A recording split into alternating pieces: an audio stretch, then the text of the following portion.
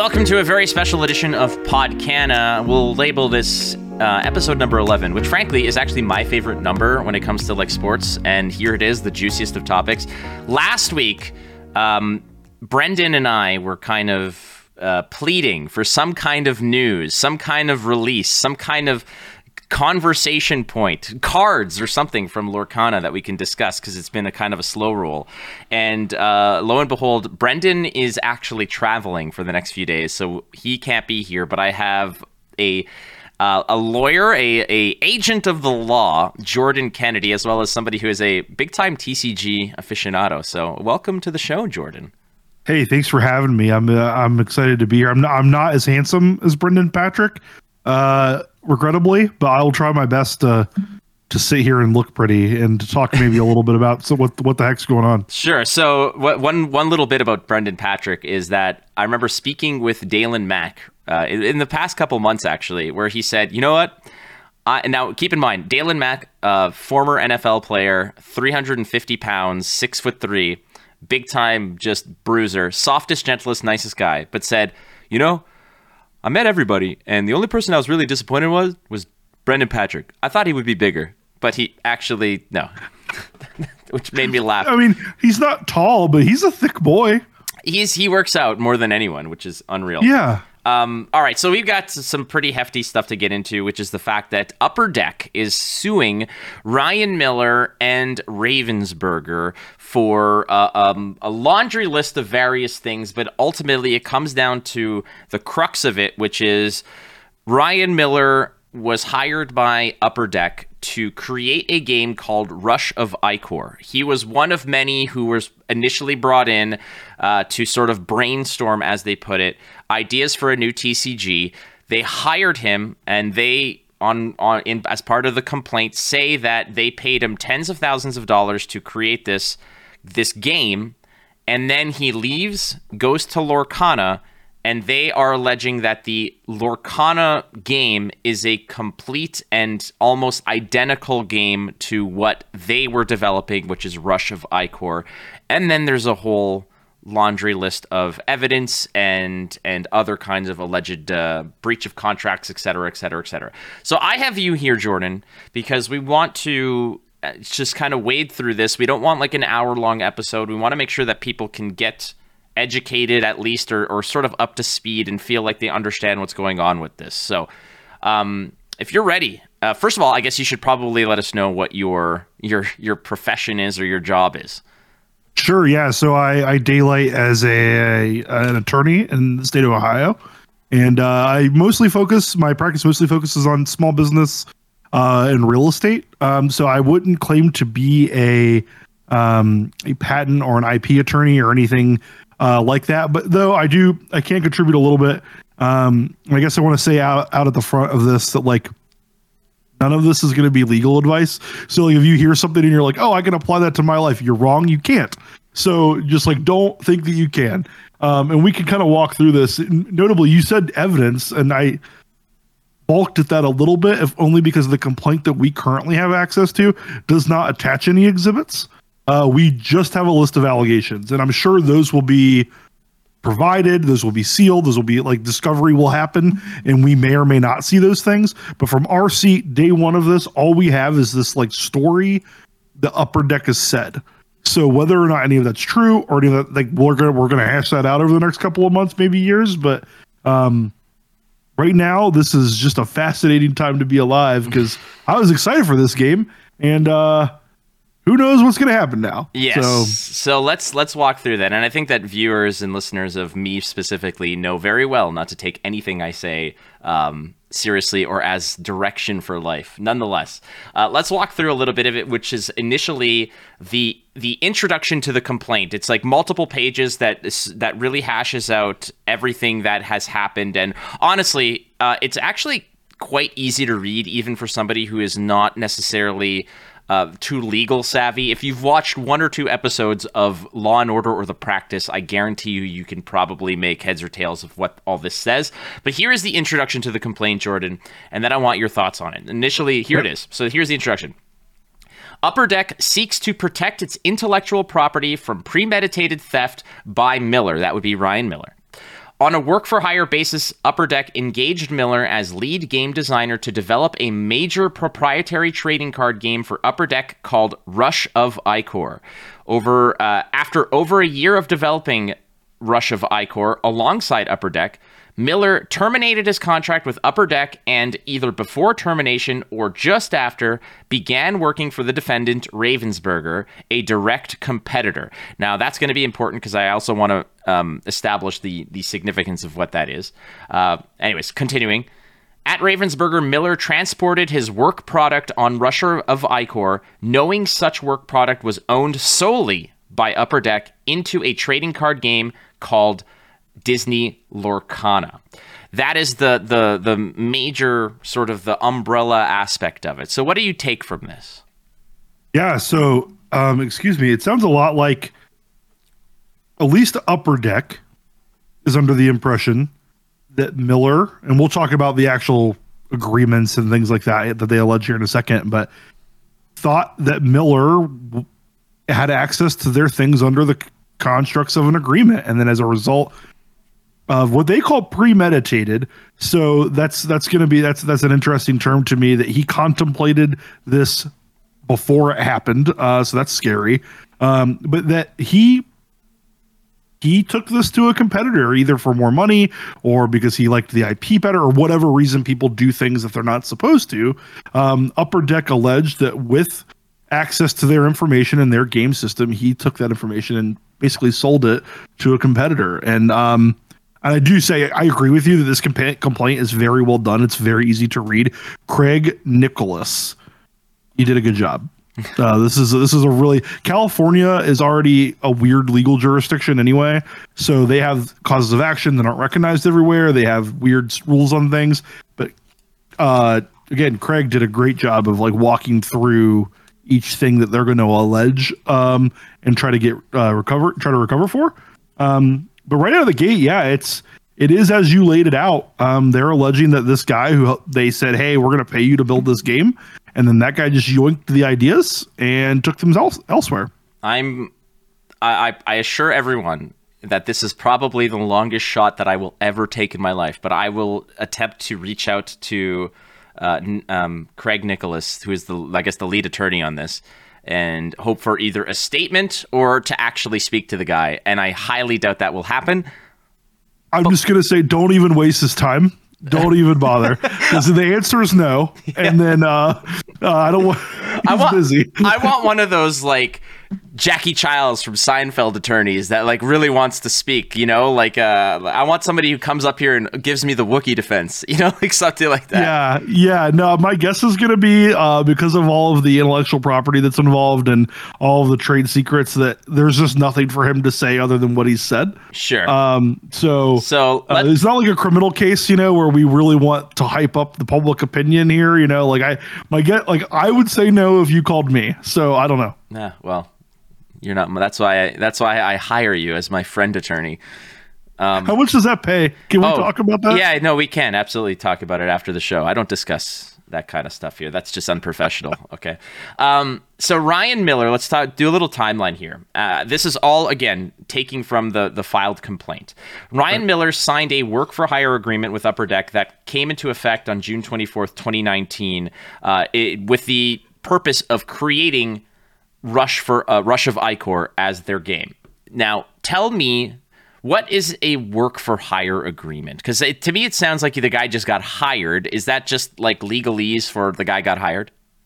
No. So work-for-hire agreements typically, and without the actual agreement, it's tough to pin it down because you can call the document whatever the hell you want. But a work-for-hire agreement typically involves an agreement where I'm going to hire you to make a thing, and I'm going to pay you to make it, but I own the thing you make.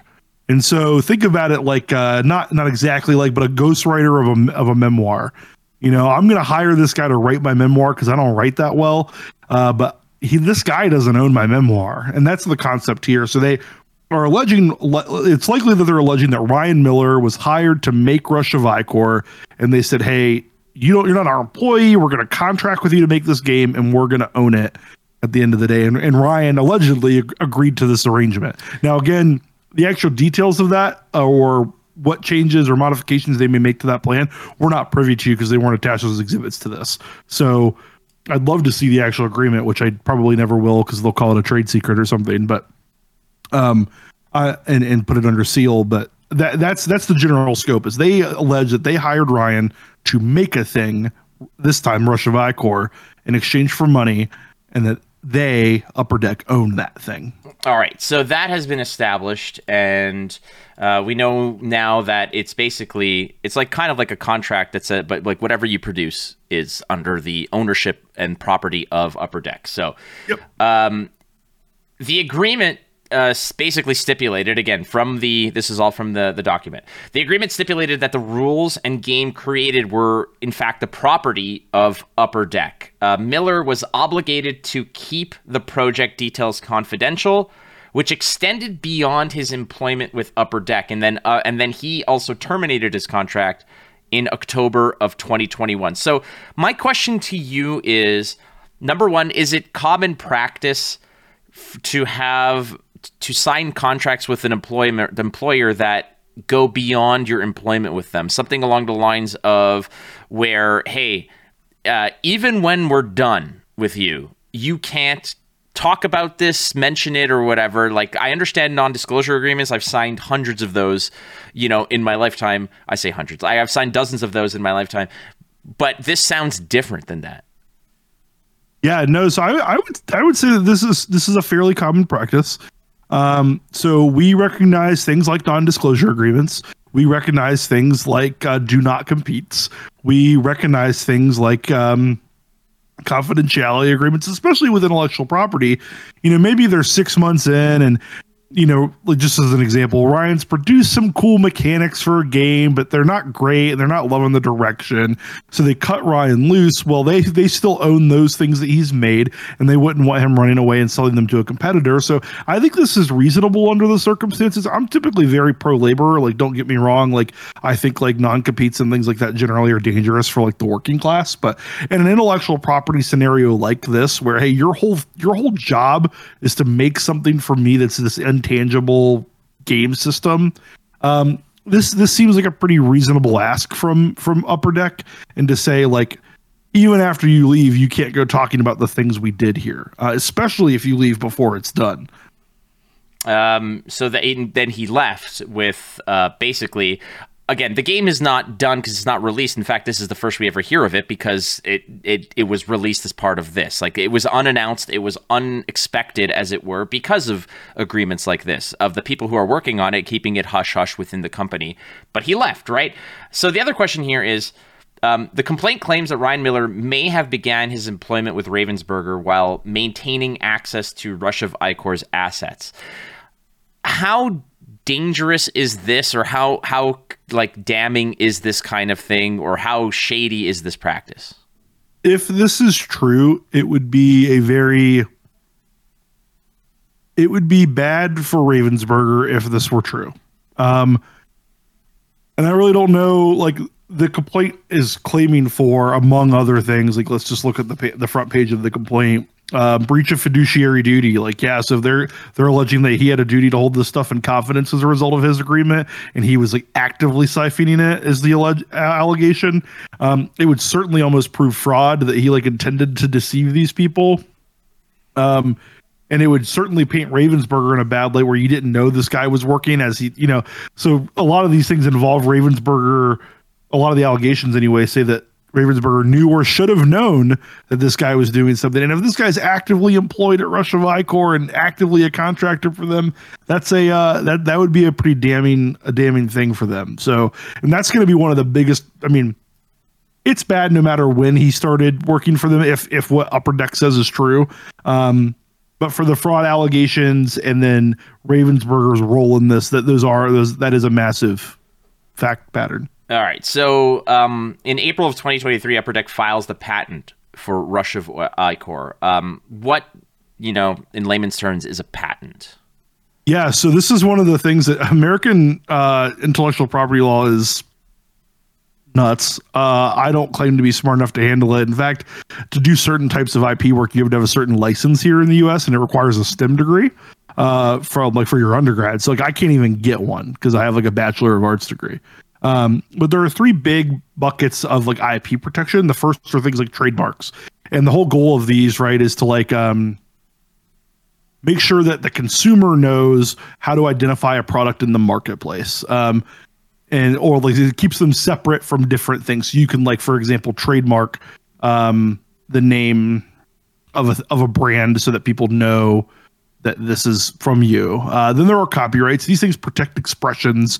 So like art, logos, books, the design of a card, perhaps, the design or layout of a board game, the picture of a dragon on the cover of a D&D manual. And then there are patents, and patents protect inventions. They're designed to protect things that we make, and they're designed to protect non-unique things. Or I'm sorry, they are designed to protect unique things that aren't obvious. And so how we make those, they're the most complicated of the three to make. They require plans and drawings and specifications. And so when Upper Deck goes ahead and files for its patent for Rush of Icor, it's saying, hey, we've created this thing that is unique and is not even kind of similar to other things, and that it's ours. And then so that's going to be the juice of what comes next in your narrative. Sure. So sort of to break this down further, they're not like, you can copyright the logo of Rush of Icor, but you have to file a patent for the rules to say this is brand new, this is different, it's within the sphere of card game rules and interactions, but this collection, this arrangement of them, this interpretation of how to play a card game is unique, it's different. It is our patent. We own it. Yeah. And so, yeah, like, for example, you can't copyright rules, for example, or you can't trademark rules. You can maybe copyright how the rules are laid out in a book, but you can't copyright them. But a patent is, like you said, like a unique thing that exists in the world, just like I have a Go XLR Mini on my desk, right? I imagine that thing is patented. I can't go out and then go make a product that is functionally the same as a Go XLR Mini and call it the JK Mini, Sure. So when they file this patent, they're saying, hey, we have made this thing that is functionally unique, non-trivial, and distinguished from other products in the marketplace. So, and again, I know let me be clear.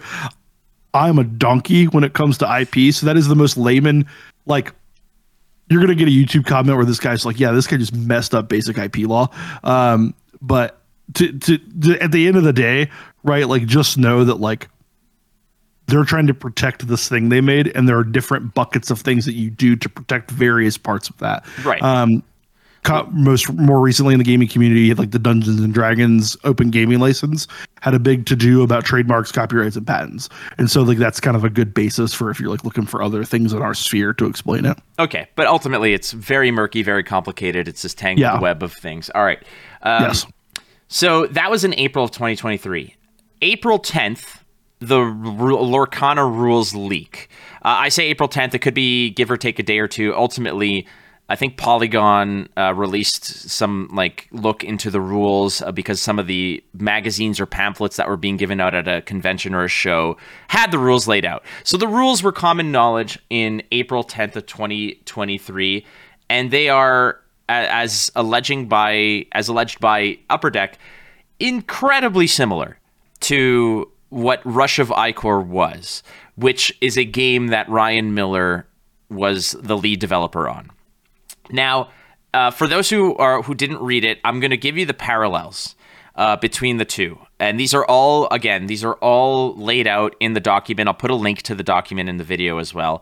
But here are the parallels. Number one, the resource system. In Lorcana, it's called Ink. In Rush of Icor, it's called Influence. That doesn't matter. What you call it doesn't matter. It's how it's generated, which is you put a card from your hand in Lorcana face down. That becomes your ink. That becomes your resource. In Rush of Icor, you take it from the top of your deck and put it into your influence bar or whatever, and that becomes your thing. All right. Seems simple enough.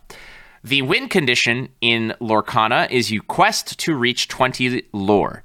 In Rush of Icor, you raid to generate 20 gems, and 20 is just a number I threw out there, but it's still a number that you have to attain. In order to do that, you have to, in Lorcana, you exert.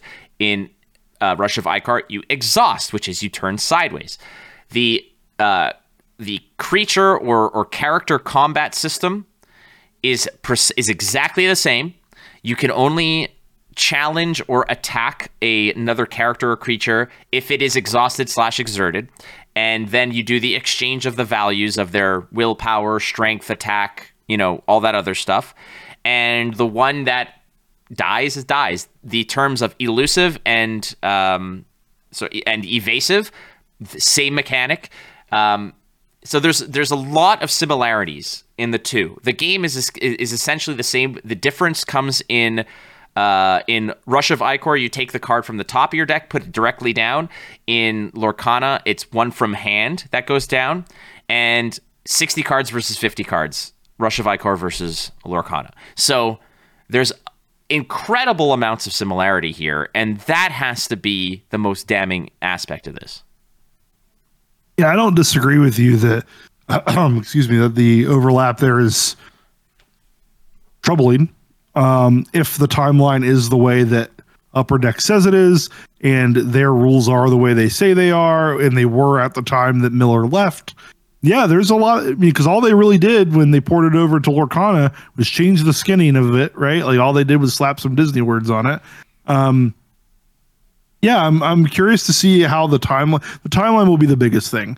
The complaint references things like they provided Miller with some milestones and some different objectives that they wanted him to hit, and they were going to talk about them at certain points. Yeah, and they say that these things happened, and that there was a couple of instances where they talked about things. I want to see the notes of those meetings. I think that would be very telling. Miller completed milestones 1 through 5 per the work for a hire agreement, and they paid him tens of thousands of dollars for his services. Like, well, I'd be curious to see what he provided them and what that looked like. So I'm. Yeah, I don't know. I don't want to make too many judgments just based off of a complaint without exhibits or any information, but I imagine that would be troubling if all that bared out. All right. At the end of the day, there are 8 charges that are being brought against Miller, Ravensburger, and Miller and Ravensburger combined. There's 8 of them. Let's walk right through them, and I just want you to discuss in terms of what you know from what's presented, what seems like a stretch, what seems like a slam dunk. Obviously, you don't have all the information. Yeah. So my guess is going to be like none of these are a slam dunk because we don't have anything, but I hear what you're saying. I understand the point of your question. Yeah. All right. So number 1 charge is breach of contract versus Ryan Miller. Yeah, it's really going to depend on what the contract for Ryan Miller says. If it says what they say, it does, hey, you're going to work for us. You're not going to tell anybody about what you're working here for, and you're going to keep all of the stuff that you make for us secret. That would be troublesome. It really would be troublesome for them. But again, there's a lot of things that are defenses to breach of contract, and so maybe Upper Deck didn't do what it was supposed to do, and there's some prior material breaches, and maybe there's some ambiguities in the contract or not. I don't know. So number 2 is breach of fiduciary duty versus Miller. Yeah, so this generally, for people that don't know, a fiduciary is a person that you have the obligation to act in that person's best interest, that is, as opposed to your own. And so that's typically not a duty that just exists in the world. For example, Matt, when you and I talk about just our life and loves and things going on, I don't owe you a fiduciary duty. I don't have to look out for you above myself. Like, that would be nonsense. So this, again, comes down to what the contract they signed says. Because just Miller, as a de facto law of the universe, doesn't owe Upper Deck a fiduciary duty, but maybe in the capacity that he was operating, he does, and maybe under whatever was going on in California law with respect to how he was working, maybe that's true. I don't know. Next up is fraud versus Miller, and this seems like one of the more scarier words that are out there. Yeah, fraud really opens the door, just generally speaking, to escalating the damages above whatever the actual real dollar amount they suffered was. It opens the door to things like attorney fees, and it opens the door to potentially crime if the prosecutors wanted to get involved in this, right? Like this, they're saying this person intentionally or maliciously acted in a way that did something. The definition of fraud in California is probably really weird because Californians are weird, so I'm not sure, but like this one is the scariest one to me in general, because it's saying, hey, not only was this an oopsie daisy where you were like, you didn't know, but you intentionally did some of this stuff and you did it to hurt us. And if like the allegation were true that Miller were working, for example, at Rush of Icor at the time he was developing Lorcana, that would be troublesome. And so, again, this is going to be one of those things where we're going to have to see how the discovery bears out and go from there. Yeah. Again, like you mentioned, Californians and their laws. This kind of reminds me of the case of Hipster versus Panera Bread in the case of the alleged organic avocado, which was quite groundbreaking in California law. Sorry, I don't. The only Californian I think I know is like Doa, who's an amazing, like Eric Lundqvist, who's an amazing human being, and Majin Bay, like Caleb, like who are both some of the nicest, amazing people that I know. So, and Uber. So I'm throwing genuinely kind people. Yeah, but screw them. Just screw them. You also just name dropped several of my favorite content creators. Like, I would die if I ever met Doa. So just to hear you casually be like, oh yeah, one of my friends Doa, like, oh neat. I only grew up on his StarCraft casting. That's cool. I have an open invitation if I ever want to hang out with him. And him and I play Star Wars cards, like we've played before. And we chat like actually like weekly. Man, he's an awesome dude. Was one of the first content creators I found and is the basis for why I got into creation, because I liked his shoutcasting for StarCraft. Well, so. I will pass that along. Oh God, just started sweating. Sorry. Another part I want to ask about this before we dig deeper into the charges is the fact that there's like, if it's like fraud and whatever and this and that, but there's also the scenario of how different does a game have to be for it to sort of avoid these things. Like, what if Ryan Miller said, yeah, but it's different enough? Like, what if I just change the deck size or change the name of something, or instead of questing / rating to 20, it's 25. Is that good enough?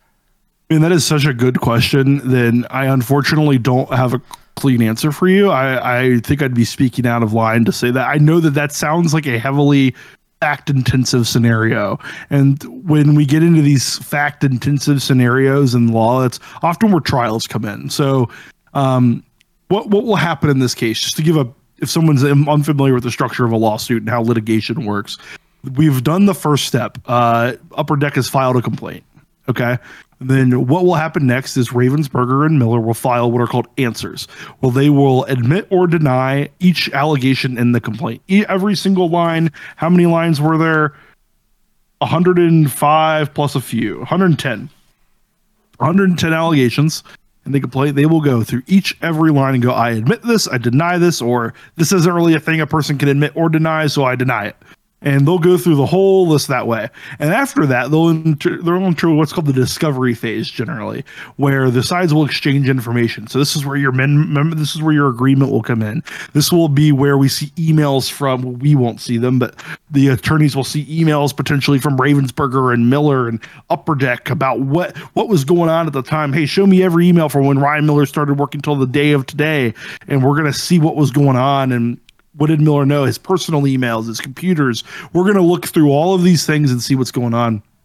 And then we're going to talk to these people. We're going to ask them questions and depositions about these things that we see, right? And so that's where we're going to bear a lot of that fruit of maybe Miller genuinely thought, hey, you know what? This is different enough. And he wasn't trying to steal something, and so that would defeat a lot of these complaints. The fraud one, for example, where like it requires some level of intentional deception. Maybe we read the emails and see the texts and see the files, and Miller wasn't trying to intentionally deceive someone. Or we look at the contract and we see that, maybe Upper Deck says in an email, hey, you don't have to worry about it, just fuck off and go to the other store, like it's fine.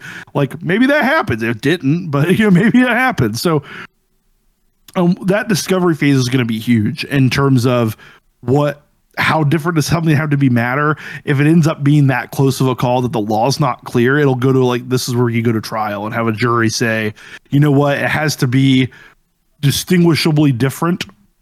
That's a vague term. Let's just say that's the standard.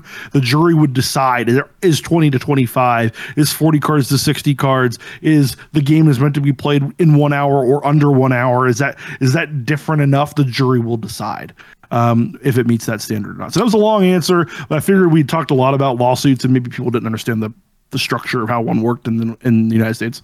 All right. No, I appreciate that. The fourth one, this one now against Ravensburger, is inducing breach of written contract. And I imagine this is them just kind of goading Ryan Miller to say, like, yeah, just do it. Yeah, I actually didn't read this part of the complaint. This isn't something that I've actually ever litigated or know anything about, truthfully, this particular cause of action. But that does seem to me to be very similar. Like, that sounds like what it says on its face, right? Is Ravensburger enticed them to do that. That Ravensburger knew or reasonably should have known that Miller was subject to valid confidentiality contracts, and then Ravensburger induced and intended for Miller to breach his obligation. So, yeah, hey, if you breach their contract, we'll give you an extra $10,000 on top of the fee, or whatever it is. That's what they're alleging. Next is negligent interference with prospective economic relations. There's so much big words in there.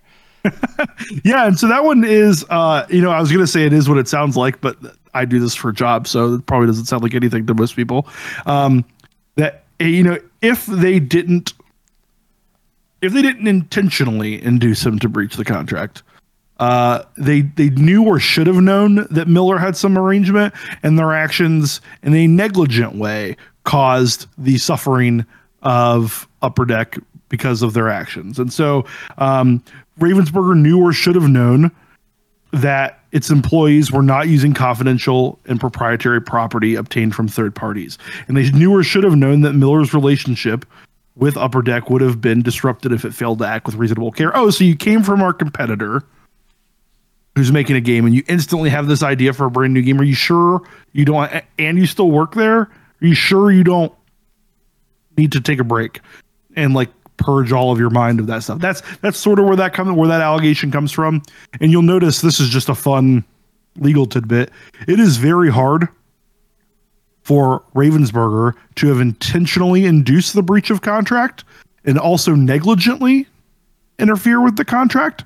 And so the law lets us do, because those seem to clash, right? You either intentionally did it or you did it on accident negligently. The law lets us do what's called pleading in the alternative. And so if you didn't intentionally do it, did a bad enough job that it was negligent. I didn't intentionally hit you with my car, but man, you did such a bad job driving your car that you still should have hit me. And so that's how that plays out. So if you read that and go, man, those two seem polar opposites. They might be, but you're allowed to do that. And that's just kind of where that comes from. All right. Next up is a charge. It is constructive trust versus both Miller and Ravensburger. Yeah, I would need to look a little bit into this. I don't deal with that much heavy IP work, but the concept of this is basically, hey, Ravensburger came into contact from some information that it shouldn't have had. So it knew or should have known that Miller brought some data with him or some ideas that they shouldn't have known about. And as a result of that, they have an obligation to hold that stuff in secret and to not use it. Because I don't know if that's true. That could be real. I'm sure it is. I'm sure, again, like with everything that the hell's his name, Craig has done such a good job. I'm sure he didn't make up a cause of action, but like, I don't know enough about it to like comment too much on it. Seventh of eighth charge or alleged, whatever you want to call it. What's the proper term? What would you call this? Is it we would call these causes of action or counts. Okay. So the seventh cause of action. Seventh count is conversion versus Miller and Ravensburger. And this has nothing to do with throwing a 5-yard pass for 2 extra points. No, this is just theft. Yeah. Conversion is the legal term for theft most of the time. So, hey, Miller took property, Ravensburger took property that they didn't have the ability to, and they did it intentionally, and they didn't give it back. So when the Jehovah's Witnesses knock on my door, I can be like, thieves! No. Attempted thieves! Are they even doing that? They're trying to nuisances. They're trying to convert. There's significant counts of conversion that are being attempted. So yeah, that's what. Yeah, God, wow! You need to put a no soliciting sign on your door. It changed my life. Okay. Next up is and last the count is unfair competition versus Miller and Ravensburger. Yeah, and so this complaint cites a California code section under the Business and Professional Code, 17,200. I don't know. I believe them. I believe that he thinks he can make this. It sounds a lot like because Ravensburger was using this IP that it knew or should have known that it didn't have access to use, that results in an unfair environment in the marketplace. And apparently California has something that steps in and prevents that. Used disseminated Upper Deck's confidential and proprietary game design to promote and market their game, with its entire foundation resting on Upper Deck's sole property. So, I believe him. The last bit of this, which probably has some of the most, the biggest implications for Lorcana in general, is the, which I already off air laughed at because I've never heard this term used, which is the prayer for relief, which is what I thought Christians did when there was like an earthquake, thoughts and prayers. Like this is legalese for thoughts and prayers. Maybe ultimately it's basically what I guess Upper Deck is seeking as proper restitution. Is that kind of what this is? Yeah, so this is what the prayer for relief is. Basically, what do you want the court to do with this information? Like, okay, hey, you've told us all of this stuff. What do you want me to do about it? Court, we want restitution. We want made whole for this. We want general damages, and the big one here. Yeah. Injunctive relief in joining Ravensburger from. I'm sorry, I stole your this role there. No, you're spot on, because this was the biggest one out of all of them. There are 10 unique instances of like you said, prayers for relief. 10 points. Some of it is like, pay for our legal fees. Others is just like special damages. A lot of it is money related, but the biggest, fattest, hottest tamale out of all of this is the second one, which is for injunctive relief enjoining Ravensburger from publicly releasing Lorcana. This is enormous, because this means that Upper Deck could, if this succeeds, will say, you can't release the game, mofos, and that is huge. Yeah, and so I guess just to give people some perspective on what happens here, Lorcana releases in August, right? Mid-August. Mm-hmm. This case will not be settled by mid-August. If it goes its natural length, the answer won't come for 28 days from today, until 28 days from today, assuming California has similar timeline to Ohio. In Ohio, a trial like this would be set for like 2 years from now. So like, if this case goes the distance, that's this, we're not going to see whether we get that resolution. Now, what would happen in the meantime then is the Upper Deck will file a motion for injunctive relief, a preliminary injunctive relief. And so what that will say is they're going to say to the court, we can't wait for this to go the distance. We're going to experience real harm right now if Lorcana is released in August. Upper Deck, we're going to lose everything if Lorcana gets to go to market. And so the court will balance a variety of factors in Upper Deck's motion to determine whether this injunctive relief needs granted. And if it's granted, the court would say, hey, you can't take Lorcana to market until the termination of this case. And so that motion relies on factors like, is it likely that Upper Deck will prevail on the merits? Like, is it likely Upper Deck will win? But who decides that? Is that the judge who would look at the evidence or the preliminary evidence and say, okay, this is up to a jury, but from what I'm seeing, there's a really good chance that they will succeed in suing, and there's a really good chance that that injunction for injunctive relief. Yep. Like, so then the judge makes the essentially executive decision of saying, hey, it's not happening. Like, we will see how it settles, but it is so leaning in one way that you can't release this. If their motion practice in California is similar to ours, what would happen is Upper Deck will file this motion for preliminary injunctive relief. Ravensburger and Miller will reply, or they'll file what's called a memorandum in opposition, and then Upper Deck will get to reply to that memo in opposition. And basically, so it'll be like an attack, a retort, and a reply. Right.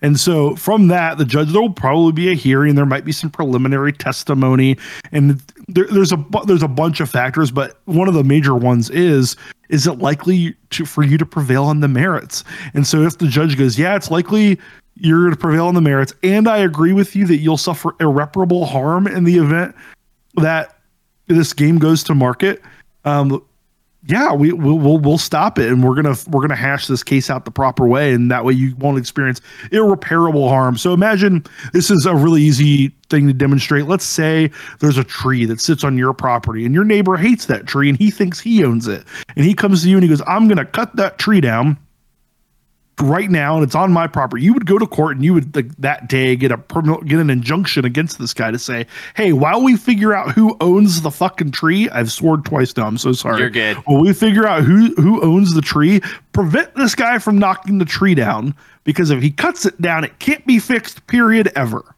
And so the judge would go, yes, you will experience irreparable harm if that tree's knocked down. And so that's where that comes from.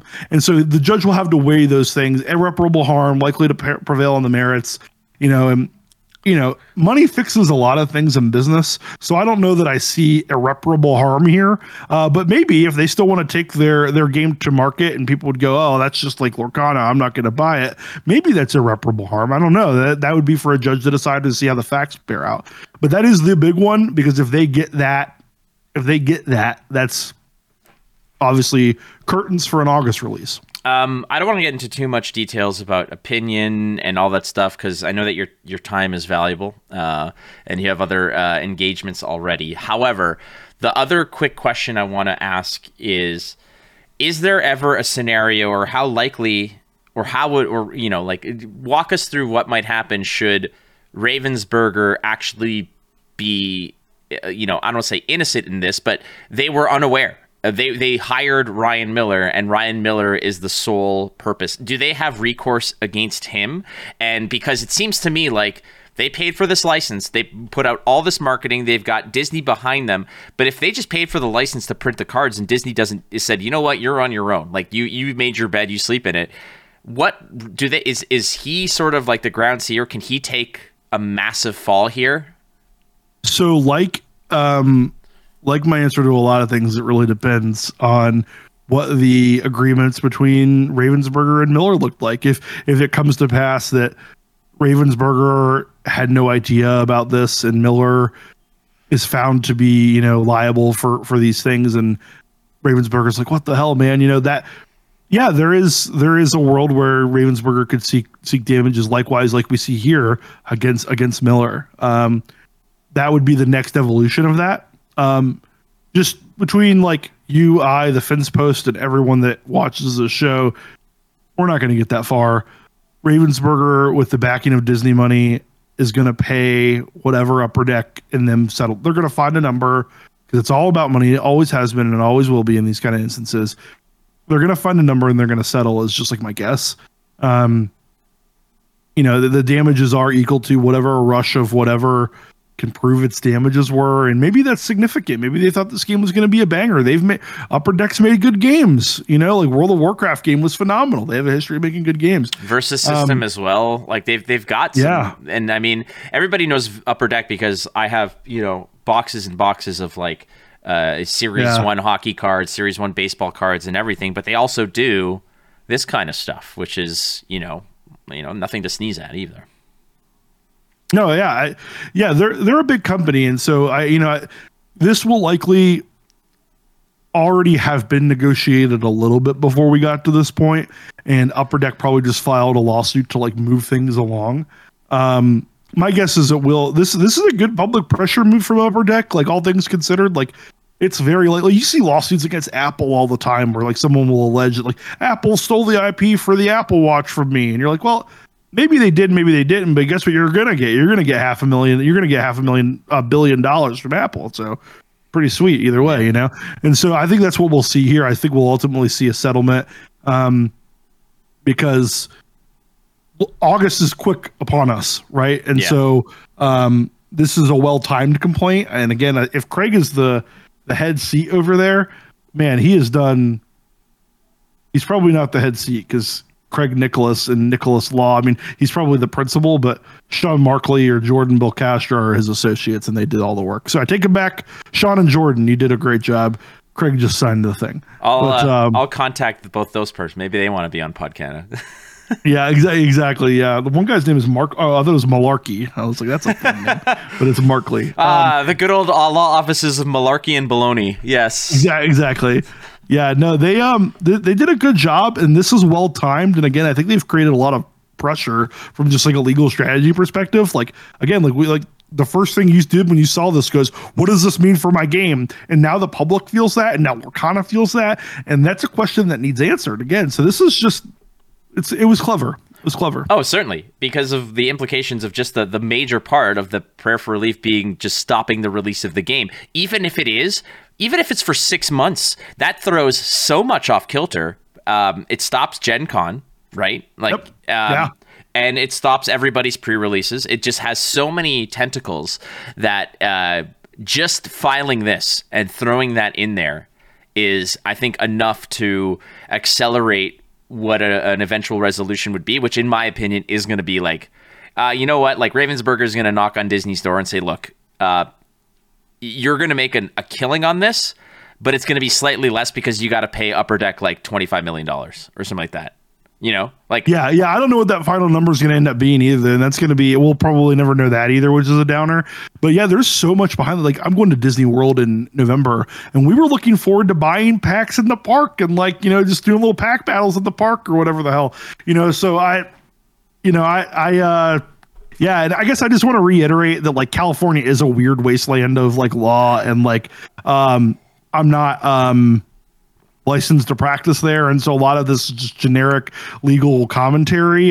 Don't base your life off this, and if you need IP work done, like please God, go get an actual IP attorney. Like, don't rely on this donkey to do that for you. But if you need any other advice regarding anything else and how to live your life, you listen strictly to me, and I will give you very, very pointed direction on how to live your life.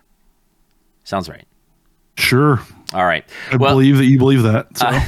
I appreciate you very much, Jordan, and your time and your expertise as we sort of navigate this little bombshell that really rattled some cages and got me rejuvenated for Lorcana, possibly for all the wrong reasons, but ultimately we are going to see how this goes. I know that this might be a good opportunity to actually start doing Podcana weekly, because I just want to follow this along, because this is a hot potato. Yeah, and I'll tell you what, it's not going to be as sexy as like people. It's huge news, right? Because like this big IP backed by this massive company is kind of getting sued by like a company that's in our own backyard. Like we all grew up in this industry who know Upper Deck, right? And so all our guys are fighting the monsters, and like that's really cool. Somebody's just going to pay somebody a bunch of money, and like it's not going to matter. But at the end of the day, it's still very fun to just be like, oh my God. And it's a thing I kind of know a little bit about. Like, you know, I could process this. So it's very fun to just like, my worlds don't collapse a lot. So that's awesome. I love it. Well, thank you so much, everyone, for listening. And let us know what you think in the comments. Tell us, does this sour you on Lorcana at all? You know, what do you think, having read the document or just the allegations? You know, are you off Lorcana? Are you even more into it? Tell us what you think about this whole ordeal. And again, we thank you so much for listening to Podcana. I'm Flake. That's Jordan. We'll catch you next time. See you later. Bye-bye.